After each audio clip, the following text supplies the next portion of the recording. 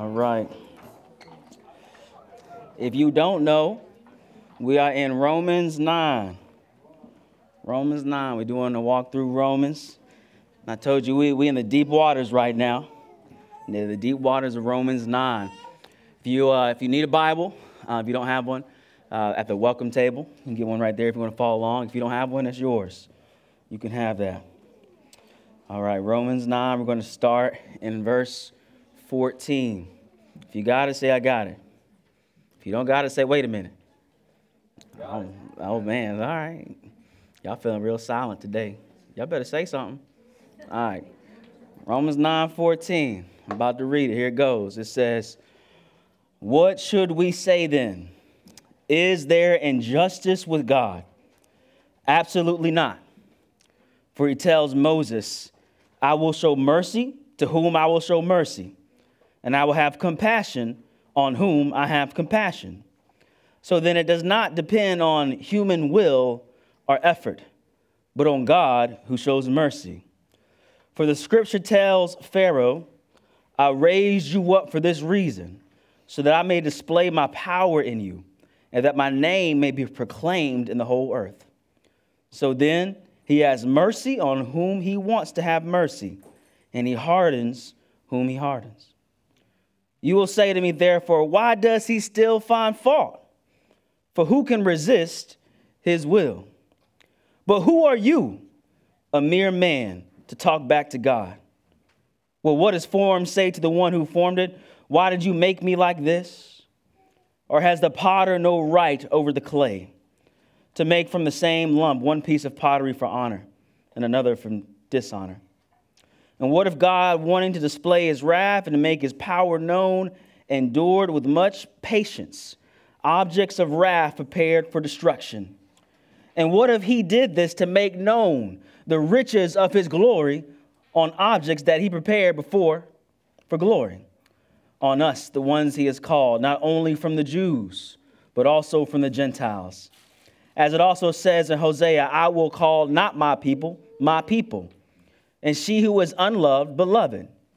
And it will be in the place where they were told, you are not my people, they will be called sons of the living God. But Isaiah cries out concerning Israel, though the number of the Israelites is like the sand of the sea, only the remnant will be saved, since the Lord will execute his sentence completely and decisively on the earth. And just as Isaiah predicted, if the Lord of hosts had not left us offspring, we would have become like Sodom, and we would have been made like Gomorrah. All right, so we got some work to do, yeah? Yeah, I got some work to do, okay. The Lord got some work to do. Let's pray. Let's pray. Lord Jesus, Lord, I confess and we believe that every aspect of your word is inspired. Every piece of your word is meant for us to understand you. It's meant to equip us to do good. And Lord, we confess even with this scripture, though it might be perplexing and it might be difficult to understand, before we even dig in it, we confess it is good because it comes from you. And so, Lord, would you give me the words to speak, and would you give us all ears to hear? In Jesus' name, amen. Amen. I got a question for you. Have you ever tried to help someone who did not want your help? How did that go for you? It went real good? Yeah. Not good. Okay, I'm like, you need to tell me how to do that. All right, you know what I'm saying? So we've all been in that situation where we really want to help somebody, but it doesn't really seem like they're like responding, and you're kind of left with a decision after a while. After a while, you either, keep helping and look foolish, or you go, well, maybe I should just back up a little bit. Now, here's the deal. When you see somebody who's trying to help somebody who doesn't want help, and when they finally decide to let that person do what they want to do you blame that person? Do you blame the person who said, I'm going to just let that person continue down that wrong path? I've tried to help them. Do you blame that person? No. In fact, you would say it's probably wise that you did not continue to help somebody who is consistently saying, no, I don't want your help. If you stop helping, it's the person who didn't want help's fault. If you continue to help, it's because of your own kindness. This tells us something about God's wrath and God's mercy. The scriptures tell us that God's wrath is passive. Here's what I mean. God's wrath is letting you have what you want. God's wrath is letting you have exactly what you want. And just like the situation I mentioned, do you look at God and say, well, why did you let them continually, run away from you? Now, everybody who's wise was like, well, at some point, you just got to let somebody go. So God's wrath is passive, yet, beloved, his mercy is active. When he has mercy on somebody, he has to overcome their own sensibilities. His mercy is persistent and active. Now, before we get digging into this text, we got to say here, we got to know the context. Context is king. There we go. Context is king. So he's talking about Egypt and Pharaoh. And unless you just saw that movie with, I guess Egypt and Pharaoh, you like, what's going on? Let me give you a little background. All right. So way back in the book of Exodus, God's people were in bondage and enslaved to Egypt for 400 years. And they cried out to God over and over and over and over again, will you free us from our slavery?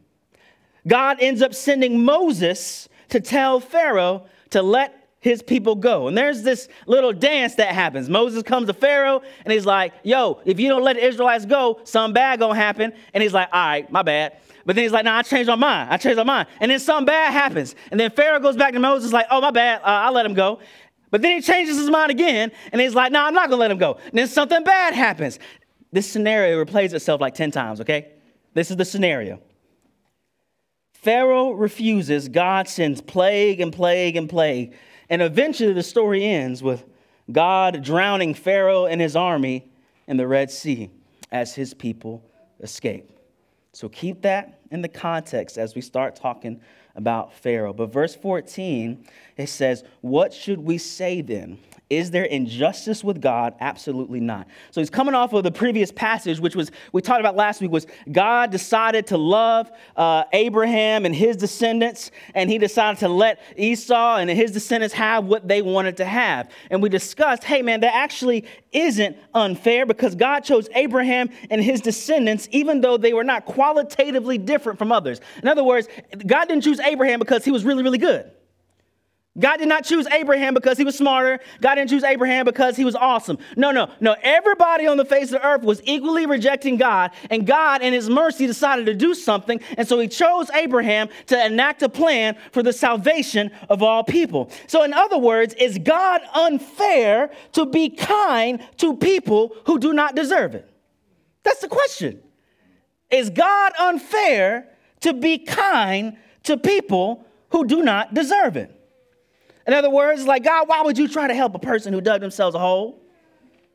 Or why would you stop helping the person who was rejecting your help? This is the question. And Paul says, no, that's not unfair. And he goes on to explain. God has freedom to show mercy on whomever he wants to. Verse 15, for he tells Moses, I will show mercy to whom I will show mercy, and I will have compassion on whom I will have compassion.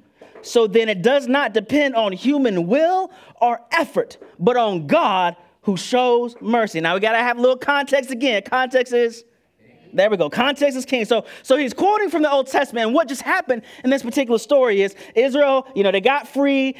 God delivered them. And then a short time afterwards, when Moses was praying, they decided to make a golden cow. Okay. So they made this golden cow and they started worshiping the golden cow, saying this gold cow delivered us from Egypt. And God is not particularly happy about that because this just happened. He's like, what are you talking about? I just delivered you. It wasn't no gold cow. Okay. That's not what happened. And so in the next chapter, Moses is praying and he's like, God, they was just dumb.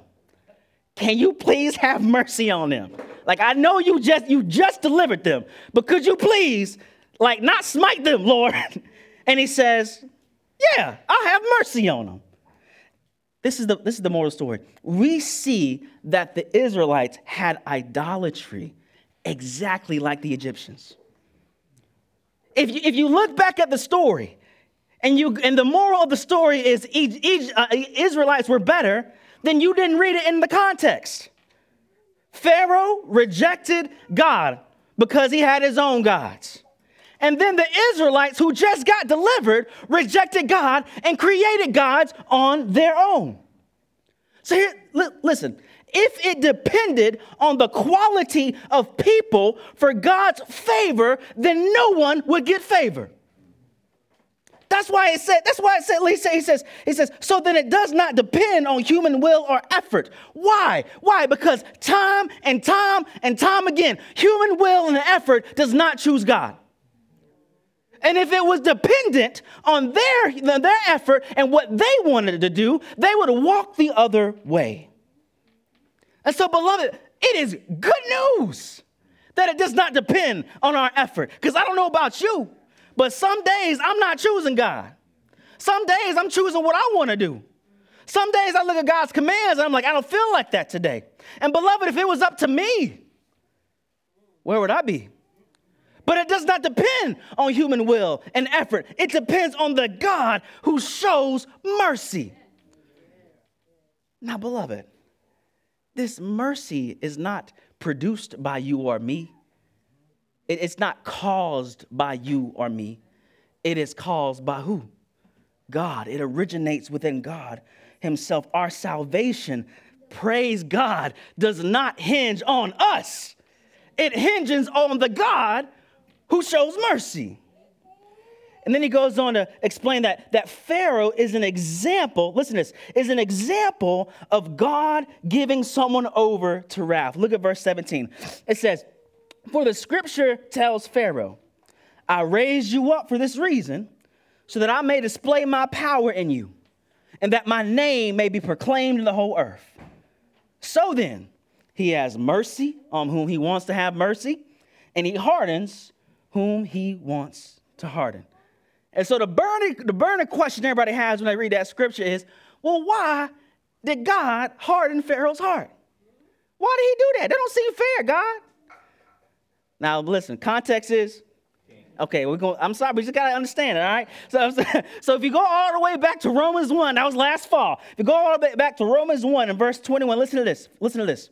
This is talking about the condition of humanity. For though they knew God, they did not glorify him as God or show gratitude.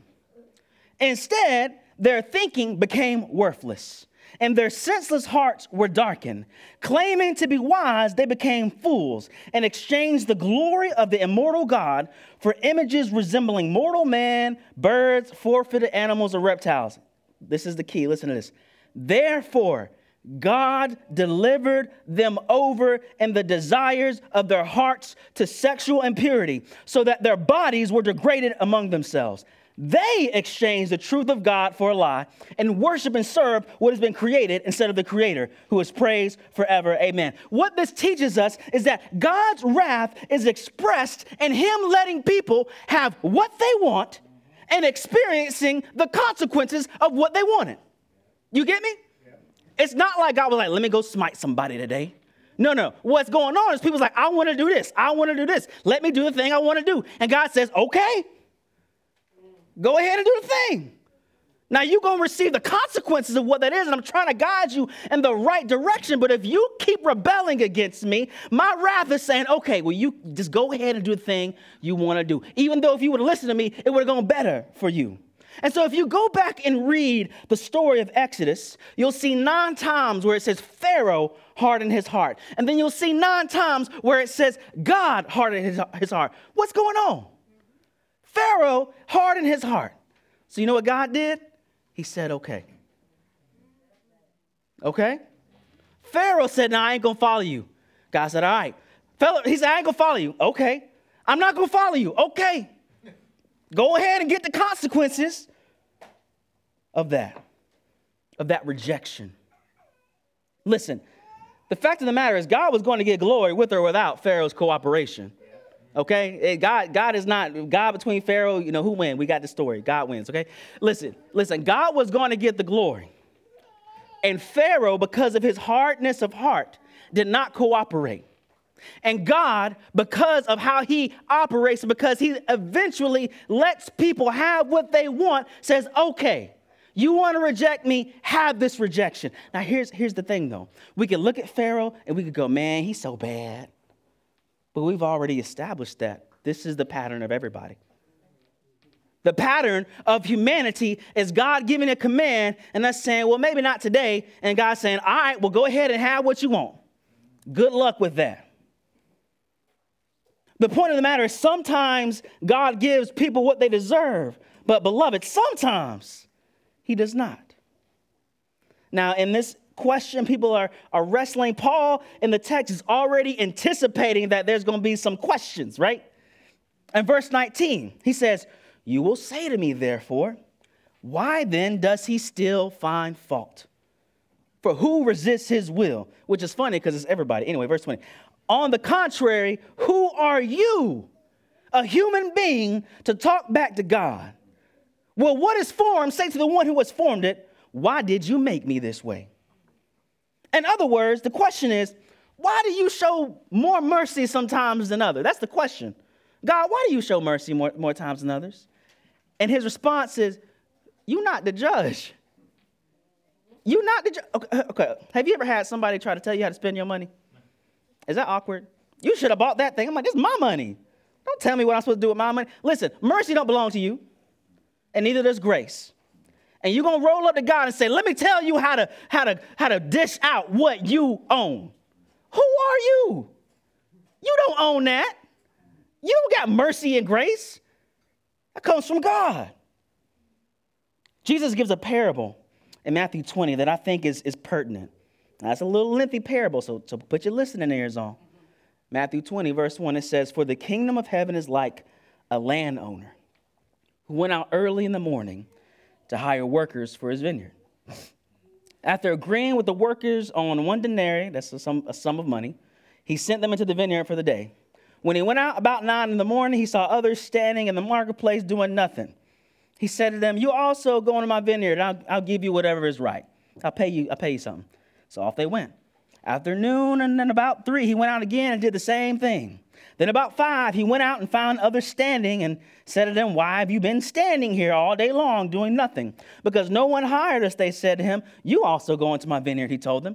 When evening came, the owner of the vineyard told his foreman, call the workers and give them their pay, starting with the last and ending with the first. When those who were hired about 5 came, they received 1 denarius. So when the first ones came, they assumed that they would get more. But they also received 1 denarius. When they received it, they began to complain to the landowner. These last men put in 1 hour, and you made them equal to us, who bore the burden of the day's work in the burning heat. He replied to them, friend, I'm doing you no wrong. Didn't you agree with me on 1 denarius? Take what's yours and go. I want to give this last man the same as you. Get this. Don't I have the right to do what I want with what is mine? Don't I have the right to do what I want with what is mine? Are you jealous because I am generous? So here's the deal. If God gives us more than we deserve, which is the idea of salvation, is did you earn it? No, you didn't. We already knew that before this sermon. All right, so if God gives you more than what you deserve, how other people going to be like, well, why was you generous to him? It's his. He can do what he wants with what's his. God can be as generous as he wants to be. We go on to say, we can see in verse 22 that God saves people from what I'm going to call this ungodly lump. Look, verse 21, it says this, or has the potter have no right over the clay to make from the same lump one piece of pottery for honor and another for dishonor? So let's back up. I'm sorry, we're in deep water. Let's back up. Now, we remember that humanity is a whole. We don't exist just as individuals in an island, but our actions have effects and impact one another. That might sound not great to you, but if you want to help people, that principle is helpful, yeah? All right, so our actions have ramifications for those around us. And the Bible says that the first man, his name was Adam. And what he decided to do was to sin. And his action of sin has ramifications for everybody who follows him. And what is the ramification? Is that you are born sinner. And so, listen, if humanity is a lump of clay, I want you to understand, it's not an awesome lump of clay. Okay? It's not like, you know what I'm saying? It's like, this is kind of, I don't know, I don't do pottery. All right, whatever bad clay is, that's what it is, okay? It's not the best clay. But y'all, God has mercy, and he sees that lump of bad clay, and he says, I'm still going to make something from it. I'm still going to show some mercy on that thing. Look, verse 22, it says, and what if God, wanting to display his wrath and make his power known, endured with much patience objects of wrath prepared for destruction? And what if he did this to make known the riches of his glory on objects of mercy that he prepared beforehand for glory? All right, let's dig into it. What he's saying is, there's some people in that lump that God allows to follow their sin and get what they deserve. That's what it is. So the framework isn't God's like, who am I mess up? The framework, everybody messed up. And some people just go get what they want. Remember, look at the language. Look at the language in verse 22. He endured with much patience. It wasn't, he was like, yay. You know what I'm saying? Like, listen, if you follow the story of the Old Testament and how much time he would give for people to repent. You know, you read about the destruction of Israel, like that was harsh. I mean, it was like hundreds of years. I'm giving you hundreds of years to make the right choice.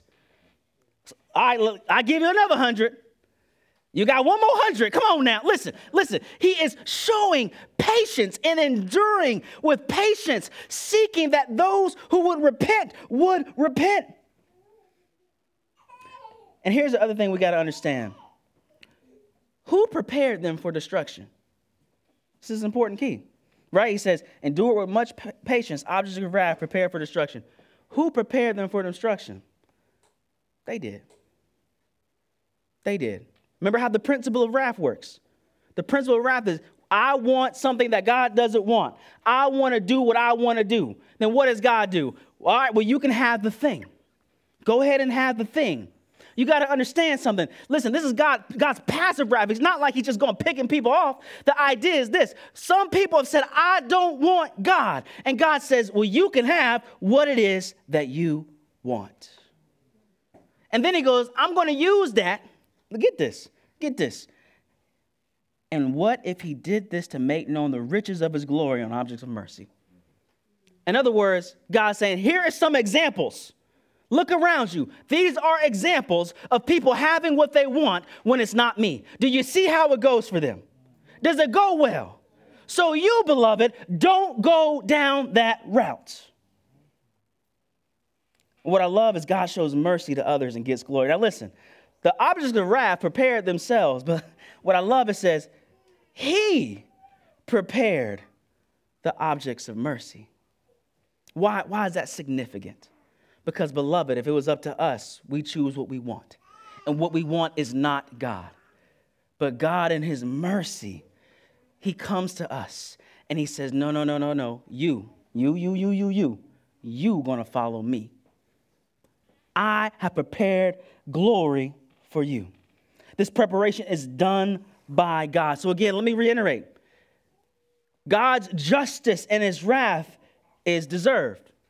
Punishment is earned. That's why the Bible says the wages of sin is death. In the sense of you work hard at sin, what you gonna get? Death. God, that is justice. But beloved, justice is deserved, but mercy is given. Mercy does not depend on you. It depends on the giver. Mercy is not something that you earn. It's something that comes from the heart of God. Yeah. Beloved, here's the reality. If Christ had not had mercy on us, where would we be? He goes on to quote a bunch of Old Testament, and the fact of the matter he says, this is beautiful. He says, even though both the Jews and the Gentiles, for the framework for the first century Jew, that was like the major dividing line for people. All right, maybe in America it's black and white or whatever, but for his mind, it's Jews and Gentiles. Even though both Jews and Gentiles rejected him, God saves people from both groups. Yeah. Look at verse 25. It says, as it also says in Hosea, I will call not my people, and she who is unloved, beloved. And it will be the place where they are told, you are not my people. They will be called sons of the living God. So he's saying, listen, there's people out here that don't know nothing about me. Those are called Gentiles. They didn't grow up in Israel. They don't know nothing about the law. They don't know who Moses is, but it don't matter. Even though they rejected me, I'm calling them. And verse 27, but Isaiah cries out concerning Israel. Though the number of Israelites is like the sand of the sea, only the remnant will be saved, since the Lord will execute his sentence completely and decisively on the earth.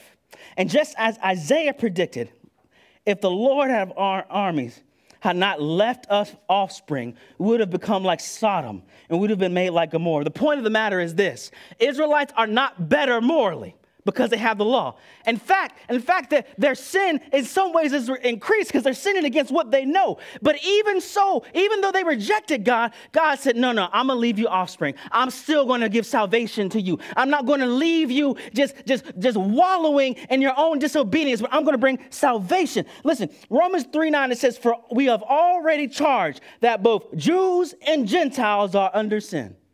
So whatever kind of slice and dice you want to do with humanity, men and women are sin, black and white are sin. Well, I don't care how you want to divide it. Everybody, no matter how you divide humanity. The scripture says Gentiles sin in ignorance of the law. Jews sin against the revealed law. Nevertheless, God will save people from both groups. Now, when I look around our communities, it don't matter how you measure diversity, whether it's socioeconomic, whether it's race, whether it's, ethnicity, whatever it is. There's a lot of different kinds of people here. All right? We got this one commonality. We all sinners. But we got this other commonality. God going to save some people out of each group. God going to save some people out of each group. That's why we're here. And that's why we don't grow weary, because God made this promise that he's going to save some people from every single group. Here's the deal. When we look at the cross, we can see that God saved us through the judgment and mercy of the cross. You need to understand that the cross is judgment. The Romans used it as a mechanism of public humiliation and public execution. The Romans said, listen, just so everybody know, the person on this cross, he did something wrong. You see him up there? It's because he did something wrong. Beloved, the one person who didn't do anything wrong ended up on that cross. Why? God judged the only one who did not deserve it, so that those who did deserve judgment could have mercy. So that those who disobeyed God could have grace. Beloved, that's you and me. Listen, and I love this. When Jesus resurrected, sometimes when like somebody comes back, you might think they're out for some vengeance, right? Like, I'm back now. Yeah, I know what y'all did to me. Listen. When he came back, he went to go find his disciples. And if you remember something about his disciples all like abandoned him. You remember that? It wasn't like they were super awesome. And he went and he assured them, listen, I died for you and I'm giving you peace. Beloved, the resurrection is our assurance that mercy is available to us. So, beloved, we deserved judgment, but Christ was judged in our place. And we didn't earn mercy, but he sure does offer it. Now listen, here, I want to zero in on this one concept. We talked about how God's wrath works, and I want you to understand something: the danger of a seared conscience. Remember that God's wrath is letting people have what they want and the consequences that follow. 1 Timothy 4:2, it speaks of a seared conscience. Ephesians 4:19 speaks of a callous mind. There is a situation where you can reject God so much that your conscience doesn't work right. You can reject God so much that your mind is unaffected by his word. So, beloved, maybe someone under the sound of my voice that you don't follow Jesus, and it could be that you don't feel conviction because your conscience has been hardened. We cannot trifle with God's word. Beloved, if we are unaffected, it's not a deficiency in the word. It's a deficiency in us. And Christian, we are not absolved from this danger. You too can have a seared conscience. When you don't obey God's word over and over and over and over again, you are in danger of God giving you what you want. Beloved, this is true about sin. Those pet sins that we don't want to give away. Those sins that we want to keep secret. The sins that we know we shouldn't be doing, but we doing anyway. Do you want to know one of the reasons that's dangerous? Because God could give you what you want. Look, I can't tell you how many conversations. Me and Kayla were talking about this morning. We done rode up in people's houses. We done had conversations. Listen, you are in danger. Your conscience is not being affected like it should be. You are listening to God's word, but you are not obeying. If you don't turn, if you don't repent, your conscience will not be working. And beloved, I've seen it. I've seen it. People who, listen, y'all know people who've been worshiping with us. What happened? The conscience was seared.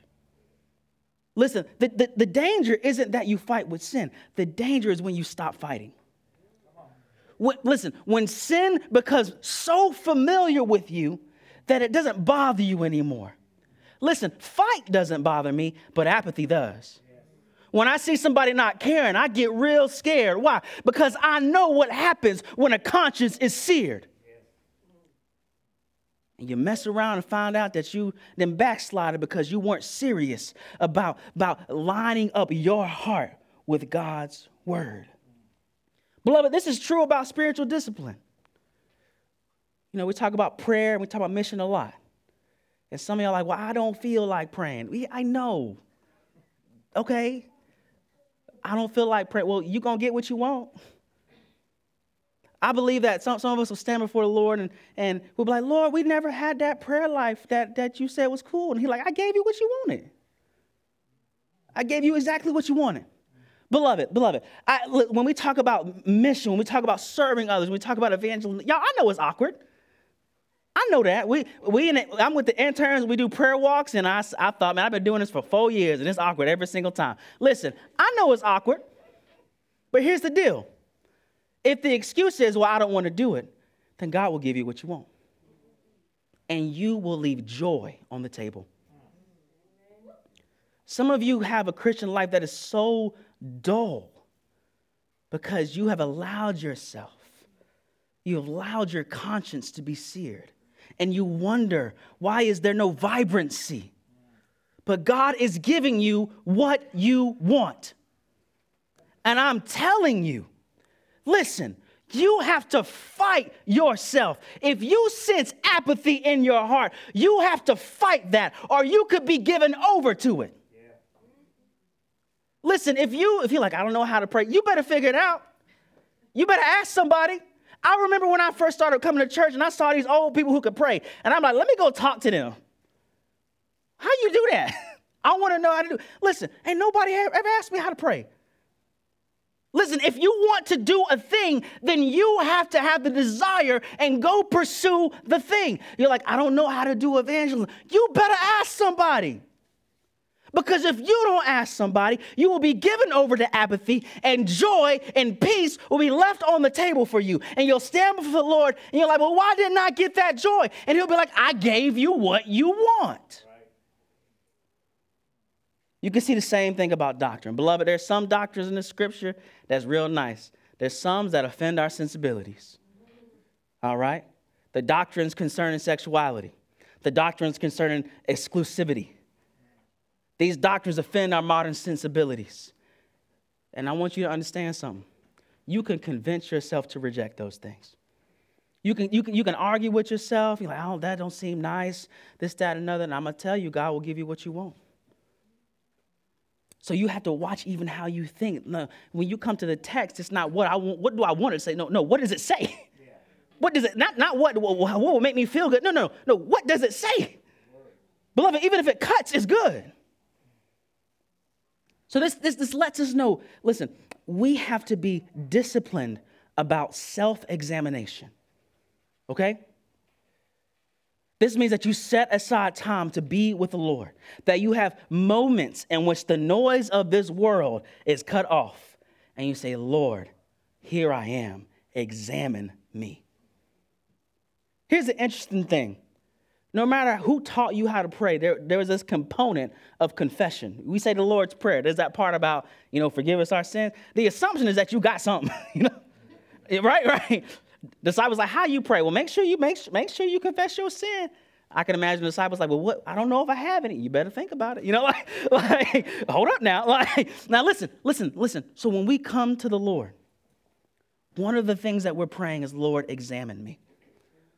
Lord, is there an area of my heart that has become hard to your word? Is there a piece of me that has been so disobedient that I'm not even convicted? Sometimes I have to pray this prayer. Lord, help me to want what you want. Lord, I don't think I want what you want, but I need you to help me to want what you want, because I don't want to be given over to a callous mind. And beloved, we have to be open to our brothers and sisters bringing correction. We can be deceived, yes? I need you to tell me if I'm tripping. I'm like, John, Caleb, if I'm tripping, you need to tell me, because I don't know if I know. And that means you might not know. But if someone comes to you in love and brings a concern, you need not think it's because they dislike you. You need to have the reality of, no, even I can be deceived. And even I need to be brought correction from God's word. So with all this being said, we are in this constant state of asking God for mercy. Son of God, have mercy on us so that we are not hardened by our own sin and disobedience. But guess what? If you ask for mercy, he will give it. Not because you deserved it. You deserved the other thing. But if you ask for mercy, he will give it, because he is generous and he is kind, and he has sent his son to die for your sins, and he has risen again, and he stands in heaven today ready to forgive you and ready to change you, that you would see glory now and you would see glory forever. Let's pray. Lord Jesus, I thank you so much for your word, even when it's hard, even when it cuts, it is for the sake of the health of your people. Lord, you are like a surgeon. You don't cut just to cut, Lord. You cut to remove things that are unhealthy, things that could block us from being the people that you want us to be. And so, Lord, I pray for all of us that our minds would not be callous, that our hearts would not be hard, and that your grace and mercy and loving kindness would pursue and overtake us. Lord, there are times when you need to overrule what we want, because what we want is not what you want. And so, Lord, I ask that you would do that even today. There are things that we are holding on to, things that we are carrying that don't honor you. Lord God, would you make it clear? And would you give us a passion and a burden to seek you and to pursue you and to not leave any blessings on the table? Lord, because you have given us so much. So, Lord, in your mercy, in your grace, do this in Jesus' name. Amen.